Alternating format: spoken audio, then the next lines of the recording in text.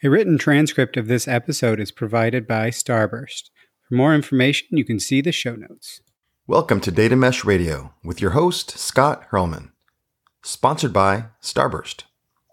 This is Adrian Estala, VP of Data Mesh Consulting Services at Starburst and host of Data Mesh TV. Starburst is the leading sponsor for Trino, the open source project, and Jamak's Data Mesh book, delivering data-driven value at scale. To claim your free book, head over to starburst.io. Data Mesh Radio is provided as a free community resource by Data Mesh Understanding. It is produced and hosted by me, Scott Hurlman. I started this podcast as a place for practitioners to get useful information about data mesh, and we're at over 200 episodes. I've now left DataStax, thanks for all their help in founding things, but I've left to start Data Mesh Understanding, which is also helping practitioners to get to the information needed to do data mesh well. We have free implementer introduction and roundtable programs, in addition to the more advanced yet affordable offerings. So please do get in touch if you're looking for more information on how to approach data mesh. Just check datameshunderstanding.com for more info. There's also a helpful organization of past Data Mesh Radio episodes there if you want to dig into specific topics rather than digging through 200 different episodes. So with that, let's hit the funky intro music and listen to what you'll hear about in this interview episode.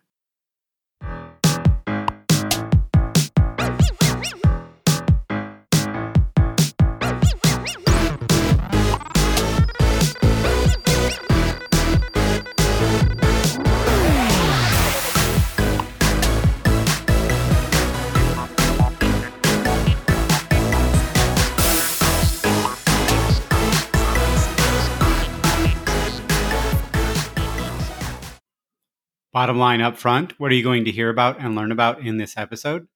I interviewed Shane Gibson, co-founder and chief product officer at Agile Data I/O, as well as an Agile data coach. Shane's last 8 years have been about taking Agile practices and patterns and applying them to data as an Agile data coach. And those patterns required a lot of tweaks to make them work for data. If you're taking these patterns that we've learned from software engineering and applying them to data, it takes a lot more effort to actually apply them to data. They aren't one-to-one. A big learning from that work is that when applying patterns in Agile in general, and specifically in data, each organization, even each team, needs to test and tweak/iterate on patterns. And that patterns can start valuable, lose value, and then become valuable again. Shane gave the example of daily stand-ups to drive collaboration as a forcing function, but then they can lose value when that collaboration becomes a standard team practice. If there is a disruption to the team, a new member, or there's a reorg or something like that, where collaboration is no longer standard practice, daily stand-ups could become valuable again. So how do we apply these Agile concepts to data, especially when we think about data practices and patterns as kind of, we're going to do this specific thing going forward? Currently, Shane sees no real patterns emerging in the data mesh space. And I kind of agree with that. It's still pretty early. And patterns often take 5 to 8 years to develop. And data mesh is maybe 12 months into even moderately broad adoption. And data mesh has such a wide practice area. There are many kind of sub-practices within that where patterns will need to kind of emerge. And so, that's going to take time, and there are so many places. So it's kind of hard that it's not, okay, we're all focusing on one specific thing. But that lack of patterns makes it quite hard for even those who want to be on the leading edge of implementing data mesh instead of the true bleeding edge, because having to invent everything yourself is taxing work. So we need companies to really take existing patterns, iterate on them, and then, big emphasis on this, tell the world what worked and what didn't. If people aren't sharing their patterns, that's what's going to make it hard to adopt data mesh for many organizations for many years to come. And then you won't be able to, if you're doing it and you're not sharing your learnings, then maybe that organization isn't going to feel like their able to really see the patterns well enough to implement it themselves, and you could have learned from them as well. So it really does kind of snowball if everybody's helping each other out. Shane believes that it will likely be pretty hard for many organizations, or at least many parts of large organizations, to give application developers in the domains the responsibility of creating data products.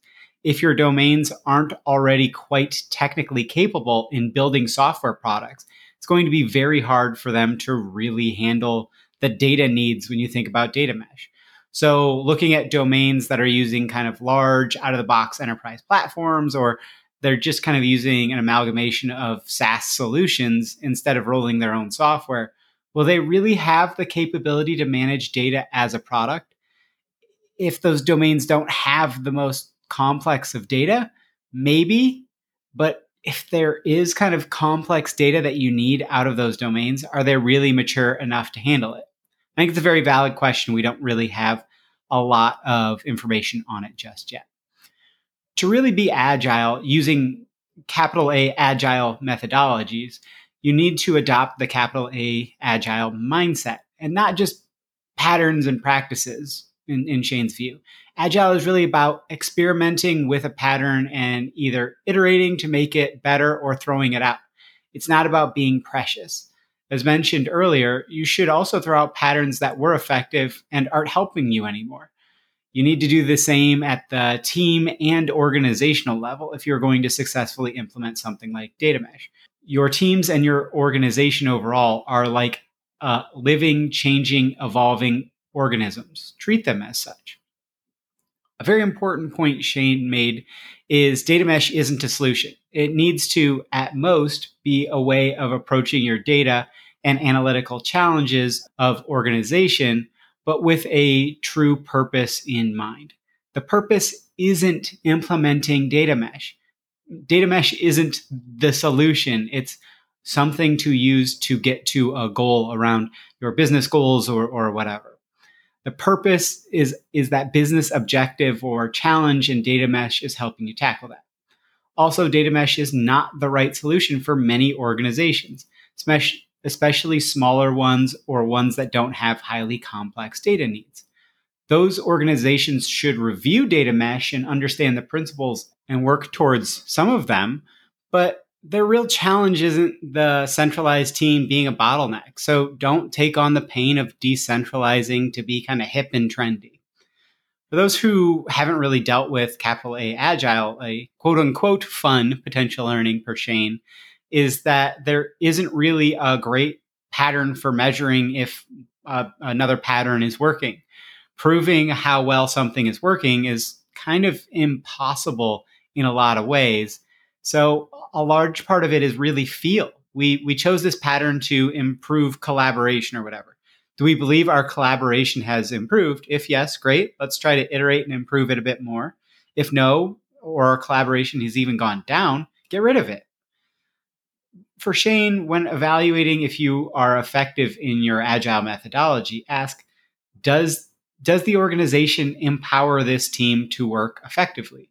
You will probably need to look at this on a team by team basis and repeatedly ask this question over time. It's not, we empowered them, 6 months ago, so they automatically remain empowered. Trying to scale that capital A agile to fit all teams in an organization is often an anti-pattern. If you're trying to fit the exact same patterns to all of the teams, it's just not going to work from what people have seen in the agile space. And if you are in a hierarchical company, adapting those agile patterns alone is probably not going to really change the way you work in the long run. You need to break the hierarchies in some way. For Shane, there is a big question that data mesh has yet to answer. Can we really move the data production and ownership to the application developers? He thinks if we look at DevOps and how developers took on necessary work for testing and CI/CD, we can. But then the even bigger question is how? How can we map the language of what needs to get done to the software engineering semantics? For Shane, one thing that he really kind of hit on was the idea of a proof of concept, or POC, is just broken in a lot of organizations. We need to rethink it entirely, especially for data mesh. What are you really trying to prove out?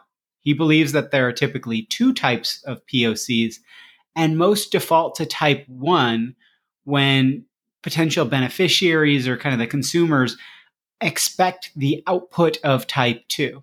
In type 1 POCs, you are trying to prove out a high level hypothesis that has lots of uncertainty. It's about experimentation and doing it in a quick and dirty way that is not ready for production. And the output of type 1 is all about proving out the hypothesis, not that production ready result.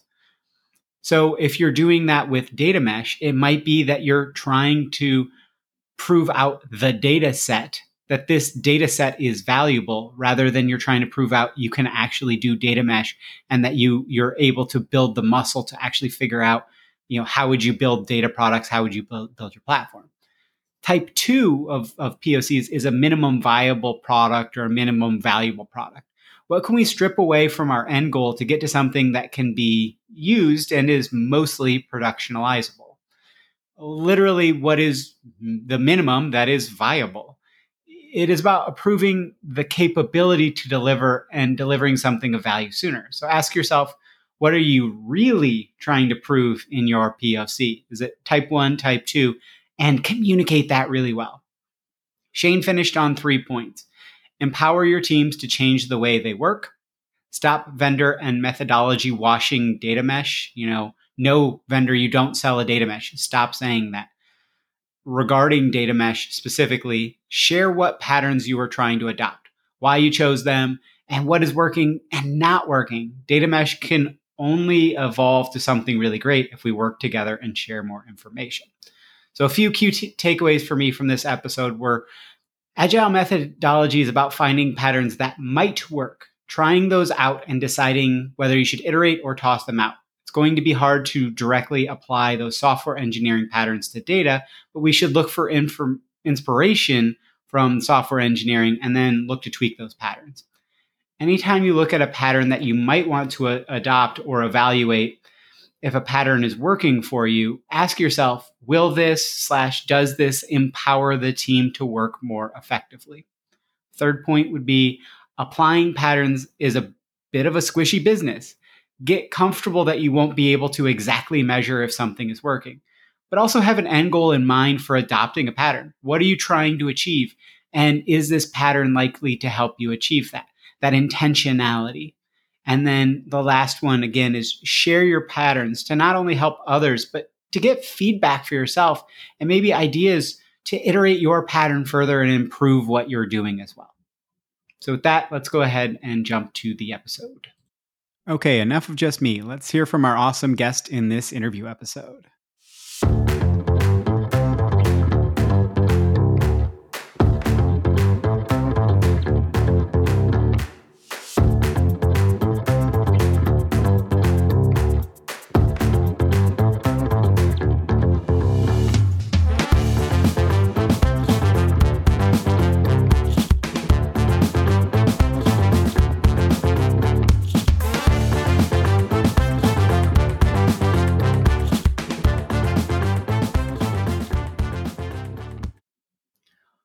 Super excited for today's episode. I've got Shane Gibson here.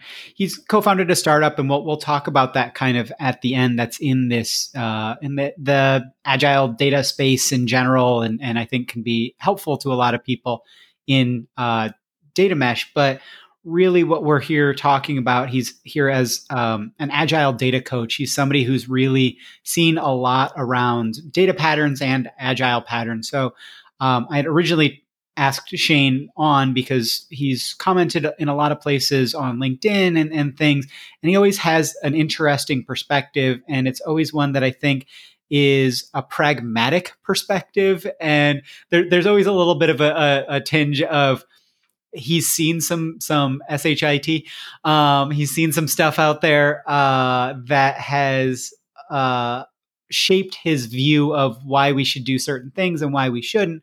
And so, we got to talking, and I think there's a lot of really, really interesting patterns and things that are going to emerge from this conversation. So Shane, if you don't mind giving folks a bit of an introduction to yourself, and then we can kind of jump into some of the different topics that we were looking at discussing. Yeah, love to. So, hey, thanks for having me on the show. I've been listening to it for a while, so I really appreciate the time you take to get, people onto the show to talk about what's happening in the data mesh space. So for me, I've been working in the data and analytics world for nigh on 30 years. I mean, when I started out, we were back in the days where we called it business intelligence or even executive information systems right at the beginning there. So I've had quite a varied series of roles over my life, which I've enjoyed. So I started off pretty much in vendor land. I worked for some of the large vendors, US-based ones, but living in New Zealand for 10, 15 years. And my role there was what I call pre-sales. Typically called sales engineering these days. So the way I articulated it was my role was worked with the sales guy to convince the customer that the product we had somehow met the need they had and get into the next level of the sales cycle, which typically involved the consultants coming in after us and then swearing at us about what we promised the product could do and how the hell could they make that work. So, we helped customers. We did solve some problems, but there was a little bit of that corporate sales stuff in there.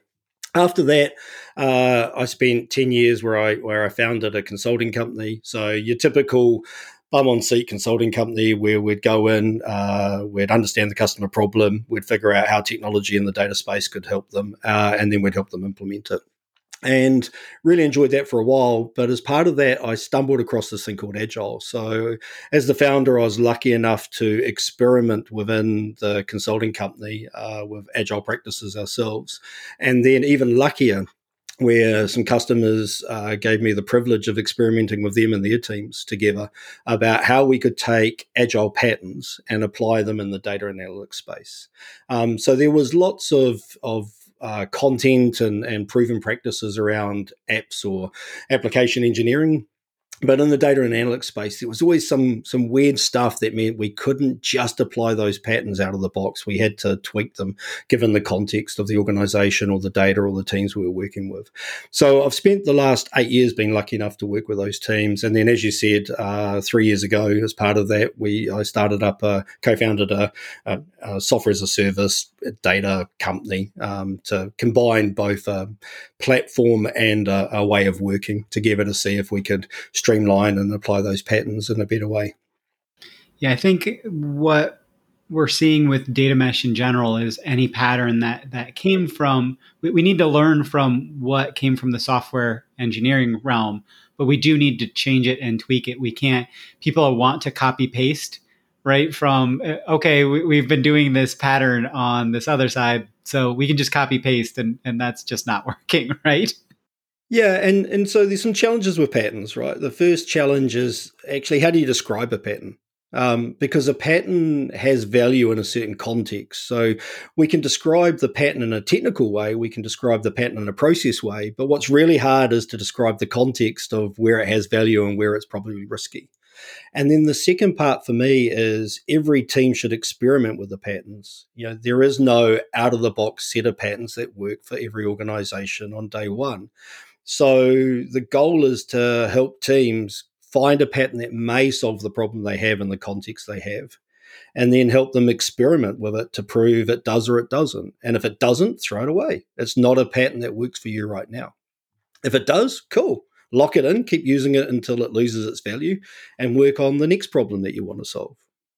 Do you have any, just off the top of your head, any good kind of rubrics or any good ways to measure if this is right for you, or if we just need to tweak it versus, what's baby and what's bathwater, or is it all bathwater, or?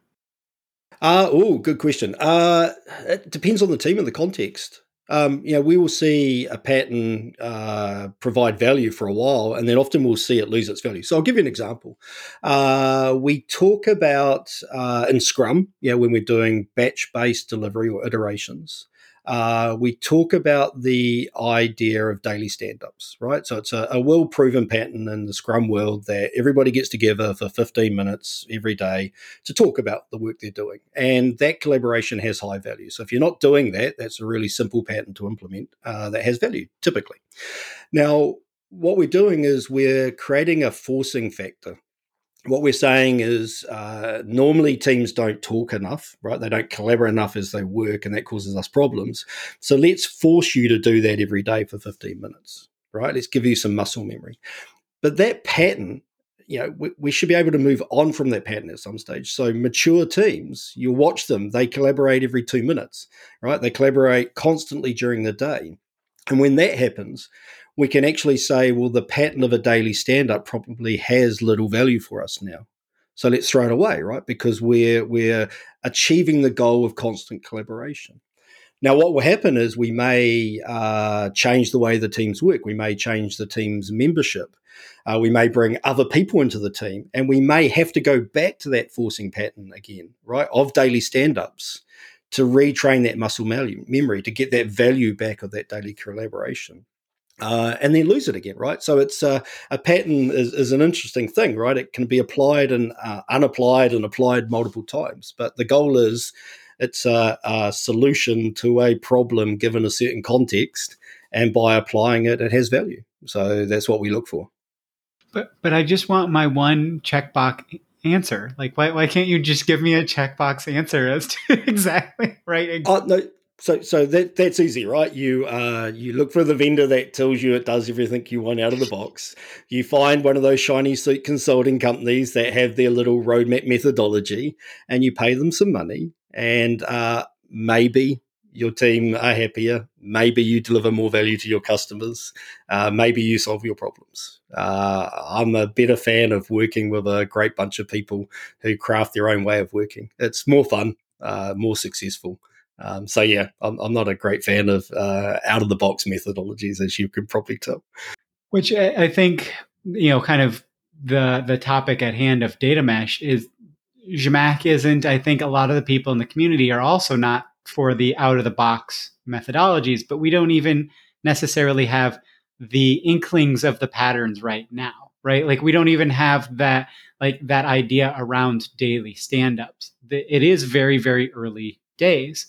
Zhamak talked about on a call she did that she didn't want to have to write her book now. She wished that we had 5 years of seeing like this emerge before she really had to write V1 of the book. But the book is really good for setting your kind of foundational knowledge and understanding. But like, how do you think about in a world with little patterns or low pattern or just emerging patterns where we don't know which are good and kind of persistent patterns or long-term patterns or all of that? Like, how can we start to think about moving forward? So I think what we should do is we should pick up a pattern that already exists. We iterate it, and then we do the world a kindness by publishing what we learned. And then somebody else will pick that pattern up and iterate it again.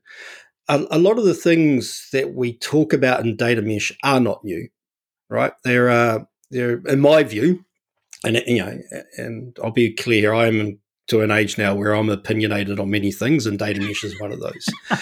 So the things I like about data mesh, I like the core principles. They're principles that teams I have worked with for many years have strived to achieve.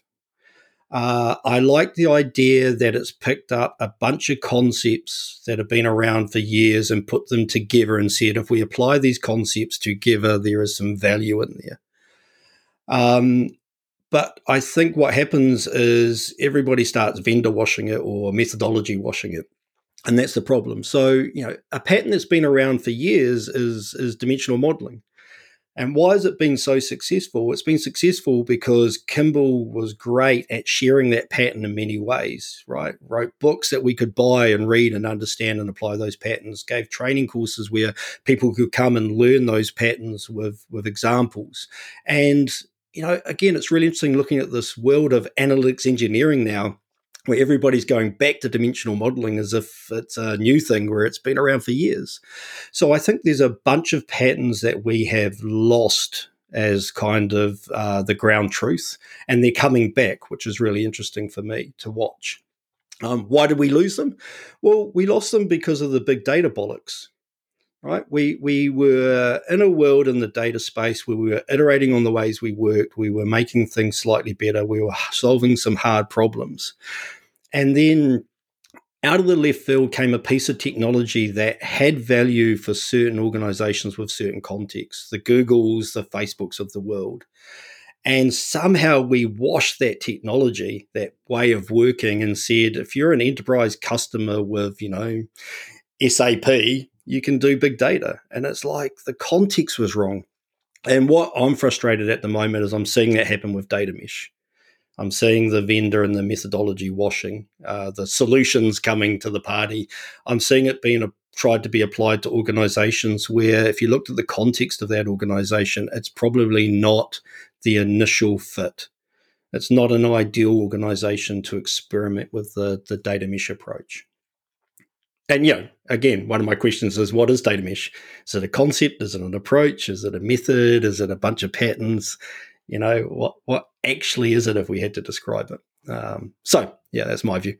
Well, and I think there's this, I don't think I think you have, when you and I were talking about this, I don't think you're seeing this from like Zhamak, but there's this assumption that Zhamak is trying to sell it to everybody and that it is for everybody. And the number of times she's like, no, please don't. Like, this is bleeding edge. I had somebody that was talking about that if you don't have comfort in ambiguity, if your organization can't have comfort in ambiguity, there's way too much ambiguity. There's way too much places where you're going to try and fail. And if you can't accept that try and fail and learn and iterate model, if you don't have that kind of agile mindset in general, data mesh isn't for you right now. It might not ever be, but it's definitely 3-5 years too early for you. You have to be in that spot to really be somebody that's okay with that ambiguity and that trailblazing and exactly what you said. If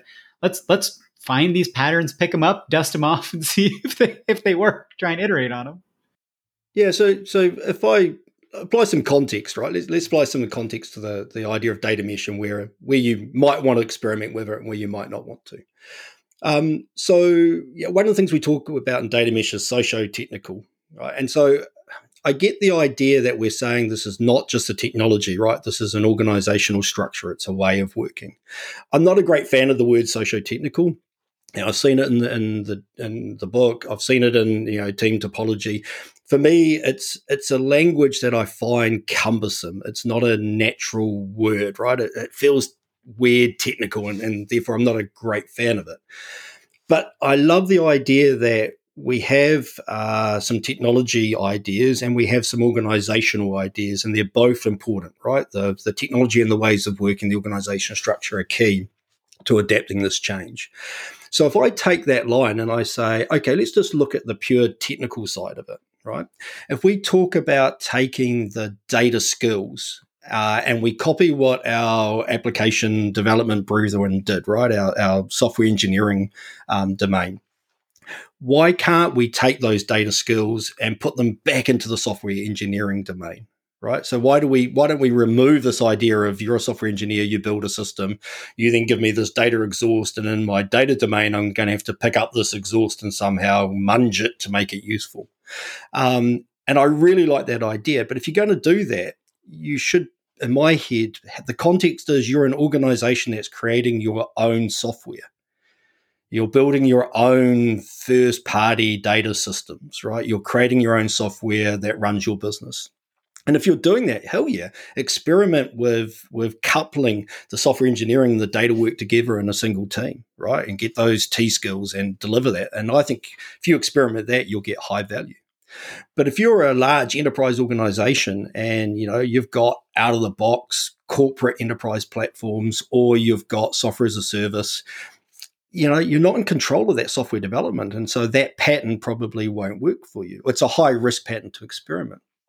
But if you're a large organization that has a decentralized organizational structure and you have a centralized team, then hell yeah, experiment with the pattern around decentralizing your teams, right? Going to domain-driven teams for data. Thinking about a platform team that provides the platform as a product to those other teams. That organizational structure, right? That way of work might have value for you. So hell yeah, go and experiment with that in your organization. But don't think that applying the pattern of having data and software engineers working together is going to fit you, because you're not developing software. So again, for me, it's a pattern has value in a context. What's your context? What problem you're trying to solve? What patterns may help you? Experiment with the pattern, apply it, see if it works. If it does, keep it. If it doesn't, throw it away. Yeah, I think the issue that I find in the psychology around data is if you didn't really think through how you were going to implement your enterprise data warehouse, if you didn't really thread that needle well, it started to fall apart pretty quickly and it didn't really deliver a lot of value, right? Like this is the thing that a lot of people are worried about, and they've taken that pattern, or that maybe not pattern is the right word, but they've taken that you had to really hit that nail on the head. You had to thread that needle, and they've tried to apply it to everything that is data related. And it's not the case. We have to set ourselves up to iterate. And that's what data mesh is about, being that flexible, scalable, agile.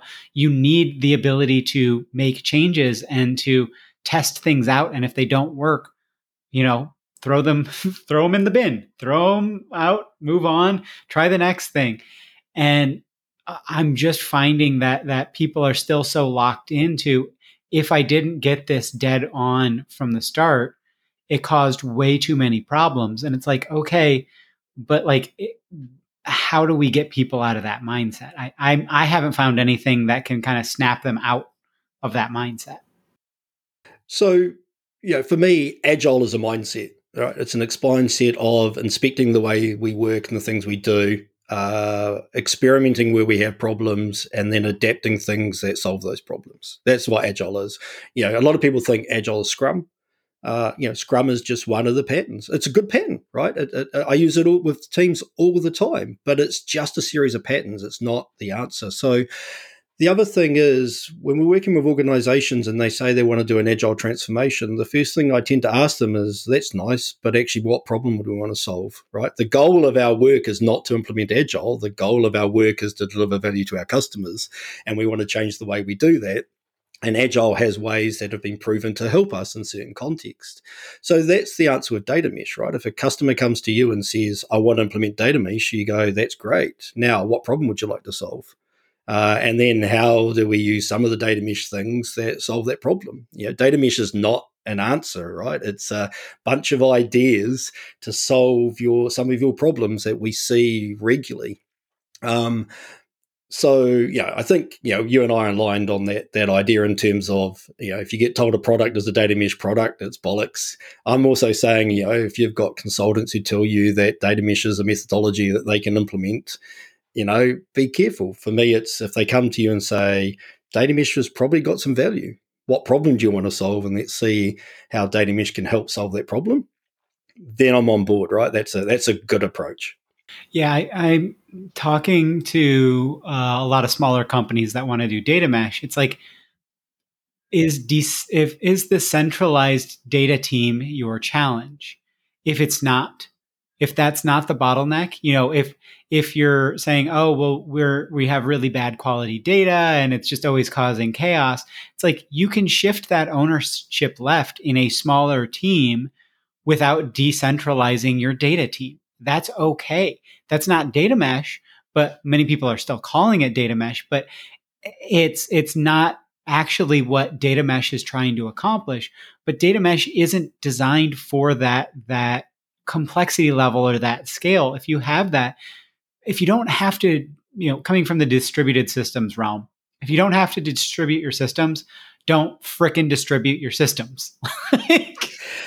And if we look, scaling agile is a problem we have not solved. If I'm working with a team of 9 people, they will rock it. If they are given self-organization capabilities, if they've got the T skills they need, if they understand what the goal is, if they're enabled to remove their blockers, a team of 5 to 9 people, they will just rock the work they do. They will deliver value up the kazoo. As soon as you say, let's have 5 of those teams, we now have a scaling problem. And in the agile world, we have not solved that, right? We've got some patterns that help, but we do not have an answer of how you scale from one team to 50 teams well. And, that's the same with data mesh, right? It's there to potentially solve a scaling problem, a decentralization problem. Now, if you're starting off small, I still say pick up some of the patterns, right? Pick up some of the principles. They are valuable even with a small team. And they may help you when you decide to scale, but they may not, right? You may have to change them, but they still have value, right? So just pick the ones that have valuable for your teams right now. One of the examples is in the data world, we used to have a thing called an ODS, an operational data store. So it was this idea of how do we not do an enterprise data warehouse, right? How do we not have to, collect the data, move it into a single place, transform it and combine it in place? How can we provide access to the data closest to that source system? And the interesting thing is often the ODS didn't solve our problem, right? Yes, it gave us access to the data next to the source system, but it still gave us the data the way the source system looked. And that the way it looked didn't help me answer my business questions. One of the ones we'll see a lot of is what we call party entity, right? We'll see an application that has a table that holds customer, supplier, and employees. Why do they do that? Well, they do that because, in the old days, it was a really efficient way of storing data. From a pattern of software engineering, it's an efficient way of saying, insert a record here and we can repeat that. But when you're using it from a data point of view, I've now got to say, well, how do I determine if that record is a customer, a supplier, or an employee? There's proven patterns to do that in the enterprise data warehouse space.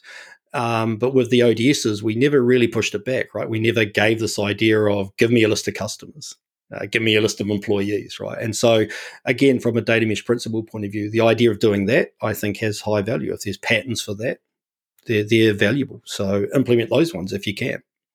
Yeah, that was kind of what I was going to ask is if you're a small team, like we're talking about patterns. Patterns are, I mean, maybe it might even help to define a little bit more of exactly what you mean by pattern. But like, how do you also think about talking to teams about evaluating what patterns they should even try? Because I think this is where people in data mesh think that they either have to go, big bang approach and they have to get it all. They have to completely solve federated governance, and they have to completely solve for all their domains. They have to just push all their domains to start publishing data products, and they have to completely solve their data platform up front. And it's just like, no, we can iterate. But like, how do you talk to a team about evaluating a pattern and then, whether they should try it or not? And then also evaluating whether it's working.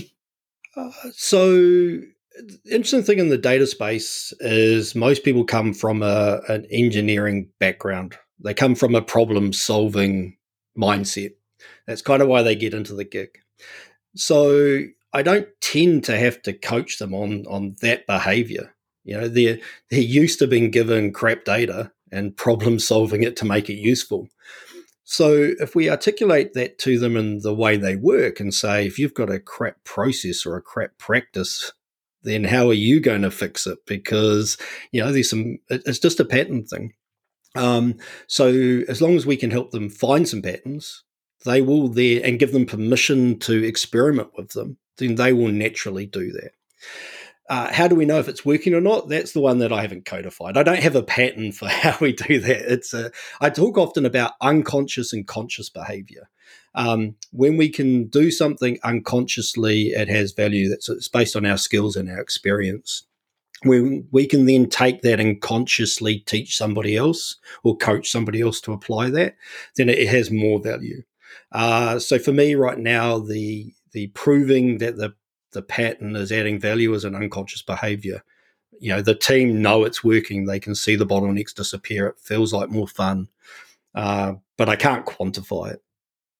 Yeah. I mean, I think that's what is the value of having this data? It's like, well, we could do this one thing. Well, what's the value of doing that one thing? Well, we don't know because we haven't done it yet, but like we think that the risk reward is there, but like it gets pretty squishy when you start to talk about ROI on data. People are like, well, but I want to know like what is the actual, what is this going to return? And some of it's like we're making a bet, right? Like you have to make that bet and then see if it's working out. And there is some, you kind of have to trust that human intuition versus pure numbers as to, is this working?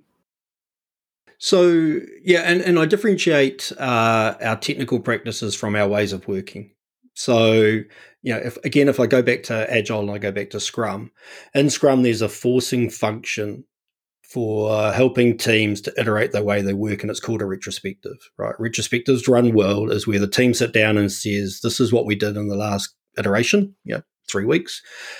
This is what worked, and we'll keep doing it. This is what didn't work, so we need to change something. And here's the top 3 things we're going to experiment with to apply to see if we unblock some of those things that aren't working for us. So that retrospective process is a pattern. It's a forcing function to help teams change the way they work and experiment with that.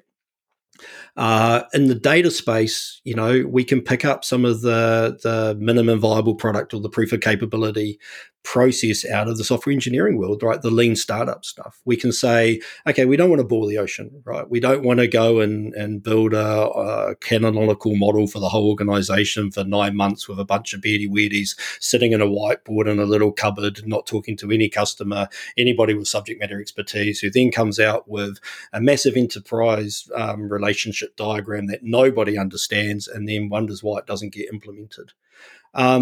We can change it to say, how do we define an information product? How do we define a small set of value? How do we then break our work down into a small iteration that does some of that work and see if it has value? And if it does, let's build it out more. If it doesn't, let's throw it away. What's important is the context of the organization. Does the organization empower and allow their teams to work that way or not? And if they don't, then you've got some other problems to solve first before you actually have the team in a safe place where they can experiment. Again, I go for startups, tech-driven companies based on experimentation, organizations that were founded 50 years ago and based on hierarchies. Experimentation is not in their corporate DNA. It's a massive change for them, and we have to be aware of that context.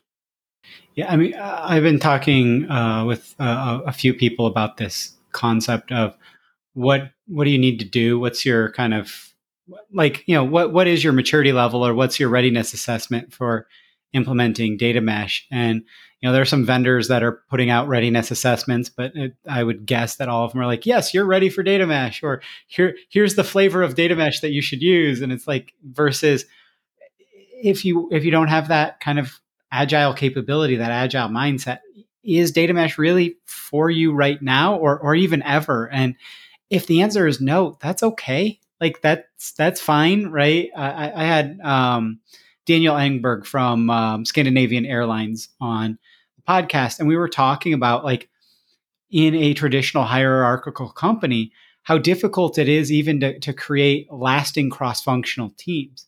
And he said, when the pandemic first hit and flights all got grounded, they created this cross-functional team that got something done in like 6 days that would have normally taken 4 months. And he's like, how do I reintroduce that juice, but also that you don't constantly just go for the cross-functional. What's the most impactful thing that these people can be doing right now if you're not working towards their career, right? If they're not going to have a good career trajectory and a good management structure, because if they don't have, if they're just working on the problems at hand, and you don't have somebody that's like, okay, you're a data engineer, we're going to work with you to have a good career progression for data engineering, those people are going to leave sooner rather than later. So they don't stick there for 5 years, and then they don't have that good career trajectory. So it's always a balancing act, but I'm hearing exactly what you're saying. And I would love if we had a great way of changing those large organizations, but I think it is like, I mean, maybe just what I'm hearing is you really, really, really need all the high ends really bought up. Like all the people that are, if you're in a hierarchical structure, the people who make the decisions are the top level, and you need them all really bought in that that change needs to happen and that you need lasting momentum towards it. Do you have anything that you've seen with that helps there? So ideally that's true, but factually it's not. So I've talked, I do a agile podcast, which is around agile, not so much around the data space, and we've been lucky enough to have some guests in that have been working in the agile space for quite a while, and there's some patterns coming out, right? So as we talk to people, I start to try and identify the patterns in my head, and there is in my head now there is patterns of organizations that have been started before 1990 that are very hierarchical based, and they are incredibly difficult to change because it's Conway's law, right? The organizational structure is so embedded. And one of the guests had this really nice way of saying it. They said that if you don't actually disrupt or rub out some of that organizational structure, it doesn't matter what you do, the corporate memory will rebound to replace that structure the way it was, right? So you have to do fundamental forcing factors somewhere to break something to get that change to happen. And your airline example is a classic one for me. A crisis caused them to remove all the constraints and organizational structures and allow the teams to just get on and do the work with no boundaries, is what I'm guessing. And so the teams did.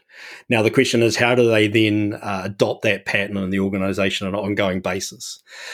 So if I look at that, I'd say if you're not one of those companies, don't try. But then I've spent 8 years working with enterprises and teams in enterprises and seen it work. So we haven't changed the organization, right? What happens is as the data and analytics team starts to scale out to the rest of the organization, they hit the organizational barriers, right? They hit a problem. One of the patterns that's really important in that scenario is what I call the SHIT umbrella.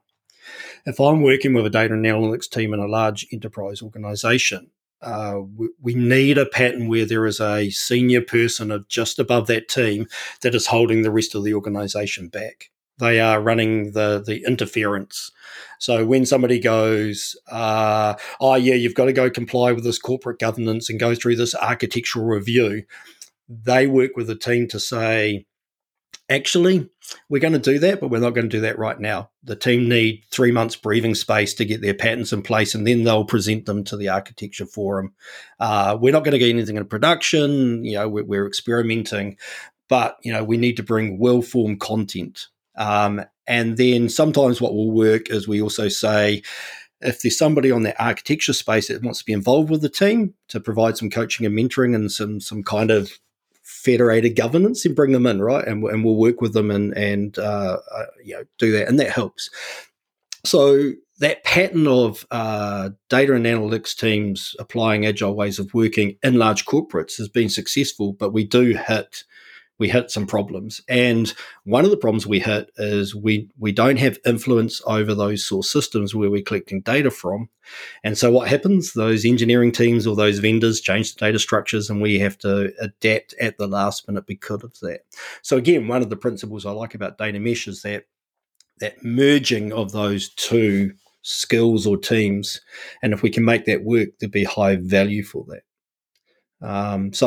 Another example is if we're working in a batch or an iteration based, and we're looking for self-organizing teams and cross-skill T-skills and removing any barriers for that team to be successful, we end up blending the traditional business analyst role and the engineer role and the data architect role and the platform admin architect role, engineer role, to make sure that the team have all those skills in that one team. So if we take that pattern and we apply it to the data mesh principle, then what we need to take is all those data skills and move them into our application engineering teams, right? We're not putting a data engineer in an application engineering team. We're finding ways of making application engineers do the data work that we used to do for them. Now, that's hard, right? It's not a place that I've been lucky enough to work with a customer and experiment with. Love to, But I have no patterns on how you make that one work. One that I'm seeing in a lot of places is that, yes, it would be great to have the most complex, complicated data products, but a lot of this is muscle building. And so, like, Nav has talked about this. Sheetal Pratik talked about this, kind of her general philosophy of building a lot of muscle, that you don't go for super, super complicated data products. So you can bring those application developers up to speed sooner because you're not making them learn very, very complex thing where there is this very complicated way of transforming the data and really putting it into a very, very refined format. And so they don't need quite as much data skills for the early data products or the early iterations of data products. Now, might mean that you don't have, again, that same return on each data product, but you have a much lower investment in each data product. So is your time to return much lower? Is your return on investment higher? I don't know how that evolves in the long run. Can we get those application developers to a place where they can do all of that data work that you're talking about? I don't think so, but I think, Max Schulze at Zalando talked about, they kind of had a similar model, and there were domains that started to hire their own data engineers because they had complicated enough challenges to need that, but that it wasn't de facto. And I think, to me, that's the one that makes the most sense. Of, if you have specialty needs, you should go grab those, you should go find those and put those into the teams. But in a lot of cases, you don't need to overcomplicate it that much. Is that actually a pattern that will stick? I have zero idea. It's very early, extremely early days. Zhamak talked about, in general, you want 5 to 8 years. I think you've said the same thing for how long it takes to develop a pattern. Zhamak's article came out less than 3 years ago, right? So not only has the article about the theory of doing this not been out for 5 years, but people haven't really been doing it until maybe early 2021 was when we started to see some people really saying, we're going to start on our journey. So we've got another 4 to 7 years before reusable patterns really emerge. And like, how do we get people to head down those paths of to figure out what's going to work for them, even if they don't have a broad applicable pattern? I have zero freaking idea. And trying to ask you to just be like, can you solve all the data mesh problems? It's a little bit much of a question, but yeah. So let's unpack some of the 12 things that you bundled in that problem. So we have seen this before, right? We've seen this pattern repeated. So in the app development world, we used to have a pattern where application developers wrote code and testers tested it. And we changed that, right? We brought testing skills into our development skills. We bought some technologies. We bought in TDD and BDD and ATDD, and we bought some automation. But what we did is we said, actually, our application developers with the right tools and training and language can pick up the testing skills and do that work at the same time. So why can't we do that with data? Now, one of the reasons that we can't at the moment is language. Whenever you go into a domain, whether it's a technical domain or a lawyer domain or a medical domain, we get new language, and often that language is 3-letter acronyms. It's complex. And so, what do we do in data? We talk about a dimension. We talk about a slowly changing to type 2 dimension. We talk about a whole lot of technical words that are hard to understand. What happens if we change that language? What happens if we talked about the idea of a concept? Well, what do I mean by concept? Well, in an organization, we have a bunch of concepts. We have a concept of customer. We have a concept of product. We have a concept of order. What's the questions we typically get asked on day one? How many customers we got? What products did they buy? How many orders did we receive? And we underestimate the value of that data, right? We assume that the organization can actually answer those questions. And you go and look at them, and actually 9 times out of 10, they can't, or they definitely can't do it repeatably. So we should change our language, right? We should focus on that. And that actually one of my frustrations with data mesh, one of the things that I do not like about it currently is the language that is used is it's hard for me to read and understand for some reason, right? It just doesn't gel with me personally. I read the words and I can kind of see some patterns and some terminology that I might be able to map to, but the words that are used just they're great with me. I can't gel. I can't align for some reason. And maybe it's me, but I think there are some other people out there. So if we can change the language, if we can make the language more accessible and we can map that language to what software engineers do, then we may be able to give them those skills. Again, like I said, I think we should share patterns. And we talked about this before the call, but there is a pattern called BEAM, Business Event Analysis and Modeling. It is a written by a guy called Lawrence Kaur, who's published a book on it. It's a pattern that I've used for 8 years. It's probably the pattern I've had the most successful with that is not a technology pattern. And it really is simple because you talk to a stakeholder and you say, who does what? Who's involved in your core business processes? Customers. What do? They buy products. Cool.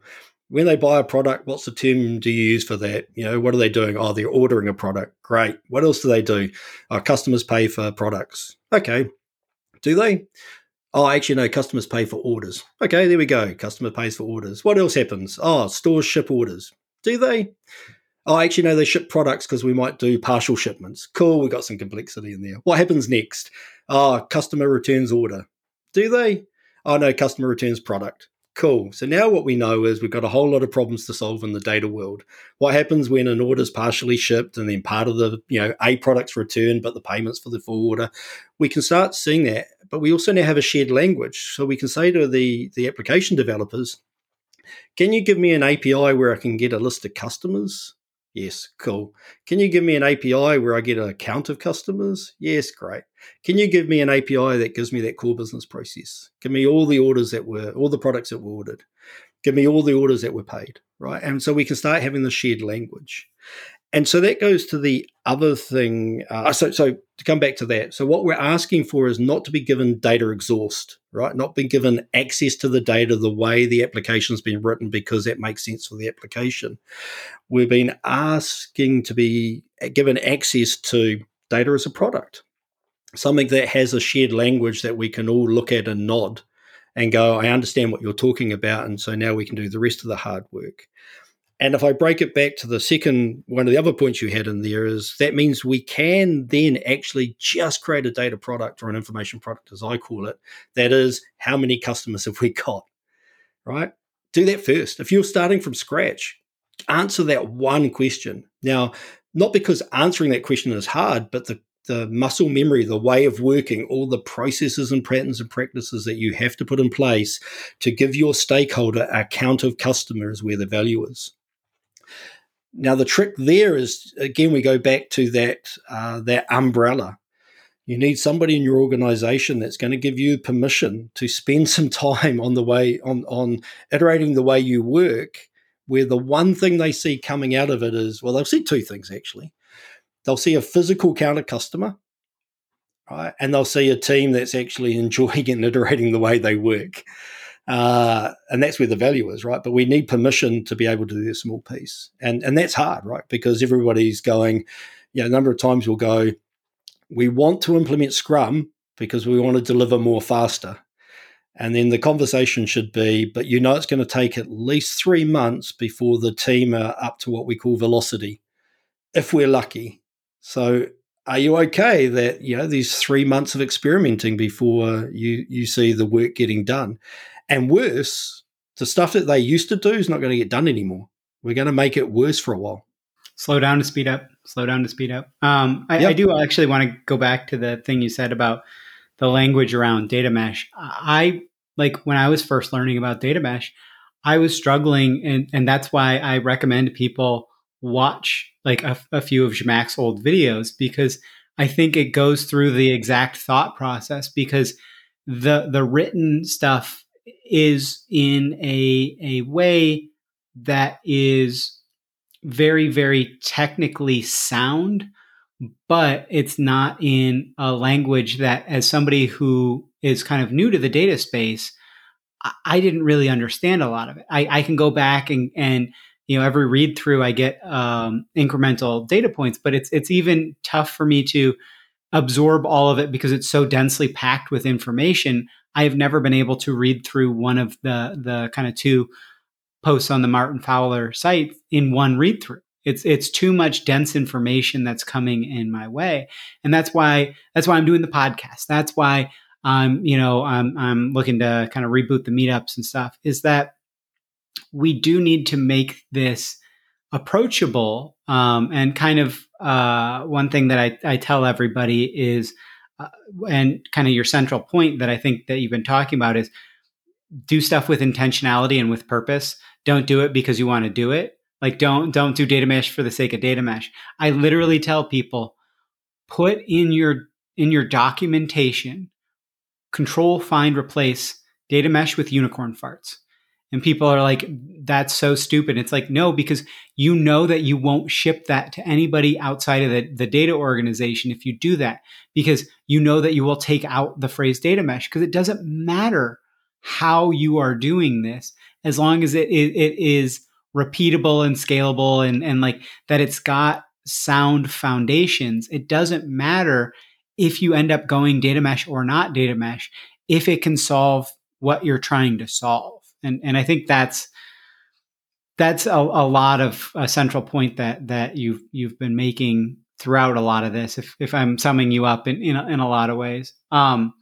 If you want to add anything there, I did have one thing that I really wanted to hit on as well, which was your view of proof of concept. But I would love to, if you've got anything to kind of respond to that. So I've got a question. Well, the question that I can't answer is, why has data mesh got market share in terms of noise and brand, and data ops never did? So for me, a lot of the patterns of data mesh are the same patterns we look for in data ops. Data ops was the idea of taking DevOps and a whole lot of the actual agile software engineering practices and applying it to data. I'm really interested in that. Somehow the data mesh word, the brand, the concept has taken off like big data did. And so for me, I'm with you. Unicorn farts all the way, but we're going to see data mesh for the next couple of years, right? We're going to see some people do some bad things with it, and we're already started to see that. What I'm asking is that for the people that are out there that are already applying those patterns and practices, and one thing I love about your podcast is you're bringing people on and go, hey, we've been doing data mesh for years. We've struggled, and here's what we've done. And you look at it and you go, yeah, you're applying a principle of self-service. You're applying a principle of domain or subject area, eating the elephant, don't boil the ocean. You're applying the principle in some ways of decentralizing teams, but still providing a right level of governance. So if everybody shares their patterns and practices and calls them unicorn farts, it'll be great. If they call it data mesh, that's fine. But share the pattern and practice, share the how, not the why, right? How did you do it? How can I take that, and what was the context, and help me implement that with the next customer I'm working with. That's where the value to me is. And what did you try that didn't work? Like the Andy patterns, I think, are almost more important right now than even the patterns emerging of, we tried this and it didn't work. So but yeah, and I can tell that you're a catalog and cocktails listeners because of how often you say boil the ocean. I think Juan says that like all the time too. So. Yeah, and my other favorite one, all roads lead to Austin. But so you've got an interesting idea around proof of concept. So, people who are trying to get started with data mesh, had Paul Andrew on a little bit ago, and he was kind of talking about kind of why he thinks that proof of concepts are BS as well. But I would love to hear kind of your thoughts, and then I can kind of intertwine his thoughts and kind of where my thoughts have evolved on this. Yeah, so I'm not a great fan of proof of concept as a term anymore. I think we have done bad things to that language. So for me, I think there is two core contexts where we want to do some proof. One is we have a high level of uncertainty, right? We have some hypothesis, some theories of what might work, but we know that we really can't find a lot of patterns in the same context that we have. And so before we invest in doubling down and trying to build that into the way of the work, it has value if we do a little bit of work up front to prove that our hypothesis is right or wrong. And that's an experimentation framework. So what we should do is we should be very clear about what our hypothesis is. We should be very clear about the steps we think we're going to take to prove or disprove the hypothesis. And we should be very clear about how we're going to measure whether it was successful or not, whether we're going to carry on investing. So I'll give you an example. I have an hypothesis that I can take the transformation rules from an enterprise data warehouse, and with modern technology, I can encapsulate those as virtual code, and I can apply that on streaming data. And in certain context, I think I can provide a data warehouse-like access to that data in near real time. Right. Now, that is a high-risk hypothesis. There's a whole lot of technical moving parts that I have not proven will actually work together. So if I was going to double down on that as a product or a customer, I would want to spend a small amount of time doing that. And in the agile terms, we often call that a research spike. In my startup, we call it a mixed spiky. But what we do is we say we have this amount of time and this amount of money or people, right, to prove or disprove the hypothesis as much as we can. And at the end of that, we will decide whether we're going to carry on with it or not. So that's one context. The second context is the idea of minimum viable or minimum valuable, right? So what we say is, look, we could do a whole lot of work for 6 months and deliver this thing of beauty, but we're not sure that actually it has value. So again, what can we do to break our work down into smaller chunks to prove the value earlier? And so let's do that, right? And that's a minimum viable. Now, minimum viable doesn't mean it's crap, right? It doesn't mean it's play. It is production, right? It is usable. We're just reducing the things we're delivering to reduce the amount of time it takes before we get in front of a customer to see if it has value. And sometimes we can use that context, that pattern of minimum viable for lots of things. So one of the ones that I see a lot of enterprises do is we have this idea of lifetime value, right? So lifetime value is the idea that you have customers that come to you and it costs you money to find that customer and onboard that customer to your company. And then that customer pays for things over time, right? So their lifetime value goes up. And we want to determine some customers give us longer, better lifetime value than other customers, and therefore they're the ones we should go after. But if you think about that and you look at the way we build that out, it's based on a bunch of patterns. So we have to understand what our revenue from our customers are, and we have to understand what our cost for a customer is. We have to understand what our profitability or a margin for each customer is. We have to understand how long a customer is likely to stay with us, their behavior based on potentially other customers. Each one of those little moving parts, those Lego blocks, has value. Right. So if we go in and bore the ocean and say, I'm going to give you lifetime value, but it's going to take me 2 years, go away in 2 years, come back to me, and I'll give you the answer, we tend not to get funded, right? It's too long. The organization's changed. But if we say we're going to break that puppy down, right? And so we're going to go and really quickly do minimum viable product on revenue per customer. Yeah, and you can use that information. And once you're happy with that, it's good enough, we'll go and do cost per customer, right? And then we're going to go and give you margin per customer. If we do those into little Lego blocks, we have more success. We get more feedback. We change once we've done revenue, we've learned lots, right? And we apply that learning and that knowledge to doing cost, right? We iterate the way we work. We get a better feedback loop. That's what we're looking for, right? So proof of concept, we've done bad things to it, because what we talk about now is I'm going to do really ad hoc process to get something dodgy out the door really quickly to prove the concept that I can deliver something. And then 9 times out of 10, the stakeholder will turn around and go, cool, you've given me the counter customers. Thank you. What's next?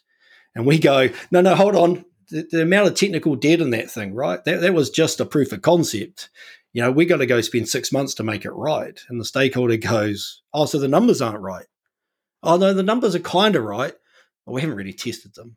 But yeah, but it was just a proof of concept. And I don't like it anymore. So for me, experimentation, that we have something that's high risk and we want to de-risk it, or chunking it down into smaller chunks that are production ready.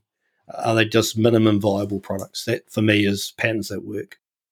Well, and I think if you're doing, talking about minimum viable mesh, that was kind of the thing that Paul was even talking about, was that if you're trying to do a proof of concept in data mesh, what a lot of people are doing is a proof of concept around the data set, not even as a data product, not even can we put out a product. It's can we hit that data set? Exactly what you talked about, right? Of this is the answer to the question as of today, but can we reproduce it? Can we scale it? Can we actually treat this like a product? And so, are you putting out a proof of concept around actually putting out, putting a single data set together, or, a couple of data sets that you're combining together? Or are you doing a proof of concept that you're actually able to put out data products, and so that you have something that is repeatable, that is kind of what you talked about, of like scaling that down in that second type of proof of concept? Or are you having a minimum viable mesh, right? Like not just that you've got data products, but that you've got something that is minimum viable for actually creating additional data products. And like the proof of concept around a data set might be 3-6 weeks. The proof of data or proof of concept around data products might be, 8 to 12 weeks. And the proof around kind of that minimum viable mesh might be 12 to 18 weeks. And like, is it valuable to do that first type of getting to a proof of concept that you can have that data set, when it's just going to end up kind of like all your other data assets of these orphaned things that are really, really hard to keep maintaining and that aren't really treated like a product and all of that? So I'm like, it's funny because when you and I first talked about doing this episode, and I was like, oh yeah, I just keep using the phrase proof of concept, but I think it's a getting started strategy and a minimum viable, whatever you want to call that P, is that product, is that platform, is that minimum viable, whatever. I think that is a better approach, because so many people are going to set themselves up to go down these bad paths by trying to get to a data set to answer a question, but that you can't actually bring that reuse, not just that you can reuse that same data in other data products, but that you can actually go back, that it's a wellspring, that you didn't go and take all the water. You can go back and fill up your water bucket, because that information is able to continuously flow. So that's kind of what I've been thinking. Is that would love to get your reaction if I'm just talking crazy sauce or what. So the underlying pattern of chunk your work down to smaller bits of work that get value out quicker, and we get a feedback loop so we can change the way we work next time, that is where the value is. The idea of a proof of concept for mesh, I'm going to call bollocks on that, because mesh ain't a thing. It's a bunch of ideas and principles and patterns that have value if you put them together. What would I do?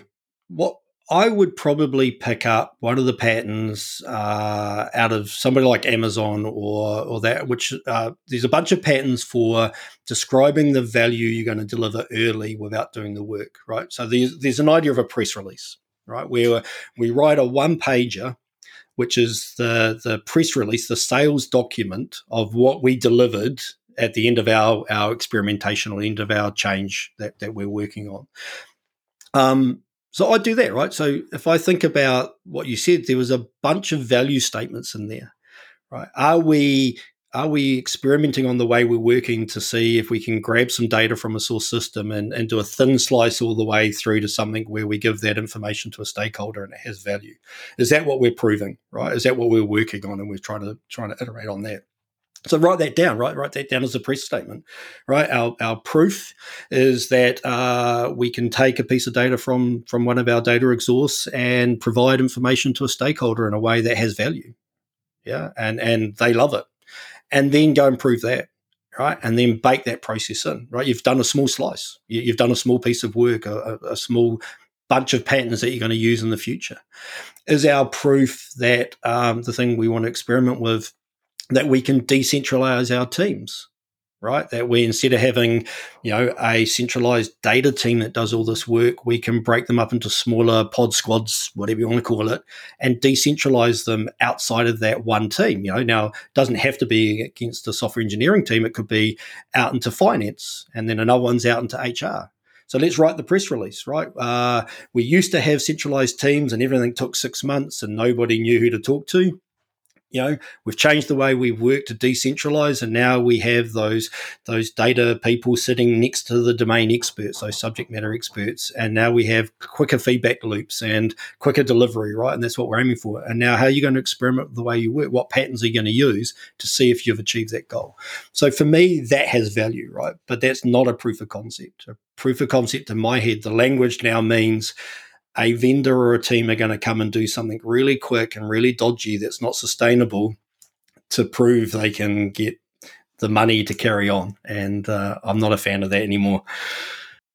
Yeah, I think we're it's one of those things again about what language do you use versus what intentionality, and that's kind of the semantics of exactly. I wrote down, what are you really trying to prove? If you're doing a proof of concept, what are you actually trying to prove?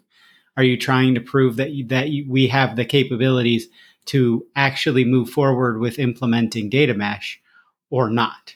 Right? Like, is that what you're trying to prove, or are you trying to prove out, we can find places where there's value if we created more, easily accessible and usable data? Of course there is, right? Like, so what are you really trying to prove, and what's that output? So, and I really love so for me, I use the term proof of capability now, right? And I know it's a semantic difference between proof of concept. And I've just finished working with a customer where we use that term. And just like you said, what we talk about is what capability are we trying to prove we can build, and how do we prove we have built it, right? And if we can document those two things at the beginning, then doing that work has value, right? We now have a framework of what are we aiming for, and how do we know we achieved it? How do we know that capability is there? And then we should also bake in some form of maturity, right? At what level of maturity is that capability? Because we don't want to overinvest in it, right? We may have a light version of that capability, and then we may iterate and bake in, a higher level of maturity of that capability in the future, and that's okay. We can iterate on those capabilities. We should, right? We should pick them up and make them better where they cause us a problem. So yeah, proof of capability, I'm on board for that one.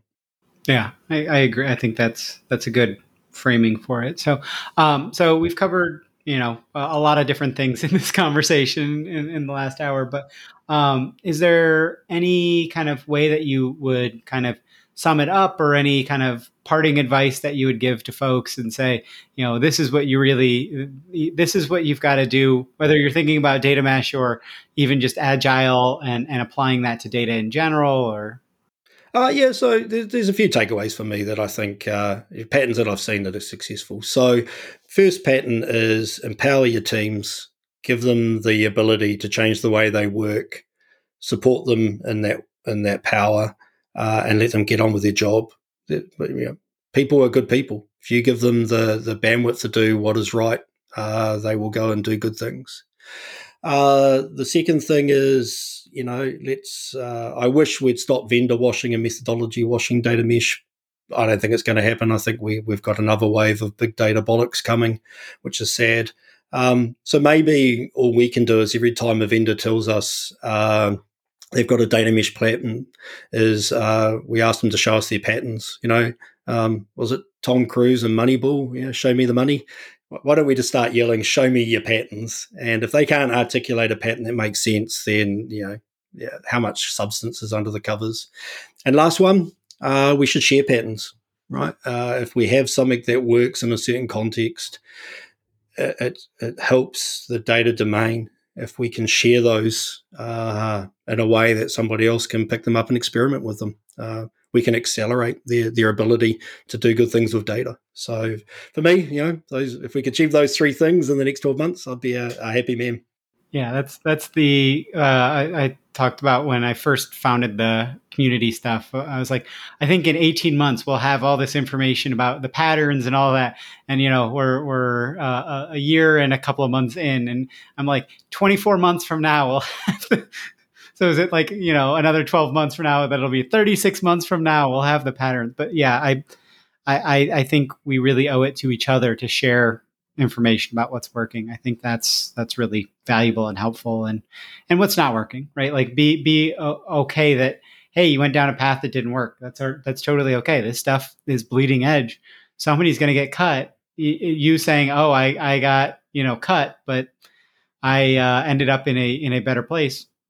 Great. Like that's a great story to tell, and people will highly appreciate you for telling it. So I did want to give you some space as well to talk a little bit about what the company does, and if people want to follow up with you, whether about agile data, about the company, like all of that, would just kind of love to hear what you want people following up with you about it, included into that kind of what the company's doing and what you'd like to have people kind of talk to you about.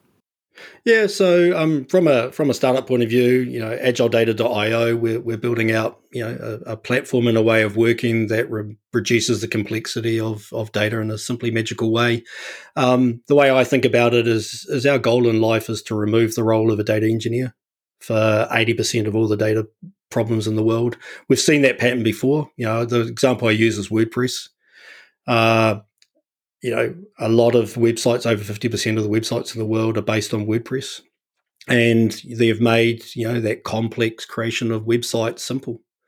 Now, not everybody uses WordPress, right? There's still a need for software engineers that build gorgeous, beautiful, unique websites, right? But not everybody wants one of those and can't afford the cost or the time to do it. So that's kind of what we're aiming at. But from a data mesh point of view, I think the call out I have is we have a website called Wow, so wow.agiledata.io, where I try and share the patterns that I have seen other teams do in the data space. It's one of those things that you never have enough time to write up the patterns. Ask everybody else to do it, and then you try and make time yourself. So the call out for me is there's a form on the front of that page, and it basically says, ask me a question. And the reason it does that is what I've found is if there is actually somebody I'm talking to who has a problem that I can write a patent up or a series of patents that may help, then I tend to do it. So reach out, go onto that website, type in the problem you want solved, and then if I can, I'll write up some patents on there and send it back to you and say, here's some stuff that I've seen other teams try that worked. Here's some anti-patents. Fill your boots and let me know how you go. So, help me share more patents. Yeah. And I'll drop links to that in the show notes. And then another good way, I think you had said as well, is LinkedIn is a good way to reach out as well. LinkedIn and Twitter. Yeah. I tend to be active on there in a semi-positive / negative, partially sarcastic, sometimes grumpy way. So, if you want to talk to me, reach out to me on one of those two things and I will respond. I think that's a good way of describing my own social media presence as well. I wish I were the person that's just always very, very positive and happy, but it's like, sometimes you just got to say, what are you talking about? No, go to the corner. You're in timeout. I got to say, I do like the fact that you hold people to account, and I do like the fact you do it in such a polite way. So big ups to you for both of those things. Thank you. I appreciate that. Well, Shane, this has been really, really awesome, really helpful. I think a lot of this stuff is going to help people really start to think about how they should be approaching just data projects in general, and like the mindset, methodology, and like so much of what data has been trying to throw technology at the problems and trying to overly lock on this. We have to get it all right up front, or it's never going to be valuable. It's never going to work versus the iterative process. So I think getting people comfortable with that is a great mission in general. And I think you've provided a lot of useful information. So I want to thank you for the time today. And also thank you, everyone out there, for listening. Excellent. It's been fun, and we'll catch you all later. I'd again like to thank my guest today, Shane Gibson, who's a co-founder and the chief product officer at Agile Data IO, as well as an Agile data coach. As per usual, you can find his contact information as well as the links he had mentioned in the show notes. Thank you. Hopefully that interview episode was really useful for you. Please do consider getting in touch with guests from the show, from these episodes. Most have said they'd really love people to reach out to them. And please, as well, if you've got a minute, rate and review the podcast somewhere. It really is honestly super helpful for other people looking into kind of data podcasts to kind of get this in front of them. Data Mesh Radio is again provided as a free community resource by Data Mesh Understanding.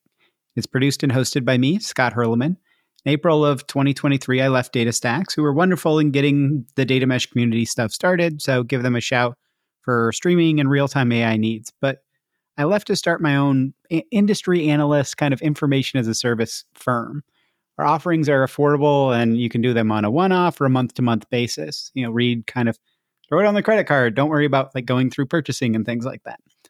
The services include lots of practitioner roundtables, one-on-one data mesh kind of planning or feedback sessions, and tailored introductions to other data mesh practitioners that are focused around your topics of interest. What are you actually running into challenges with? We also have some free programs around introductions and roundtables that people can kind of check out as well. Check the show notes or just go to datameshunderstanding.com for more info or helpful resources. As always, if you have suggestions for guests or topics, please do get in touch as well. And have a wonderful rest of your day. Now let's hear that funky outro music.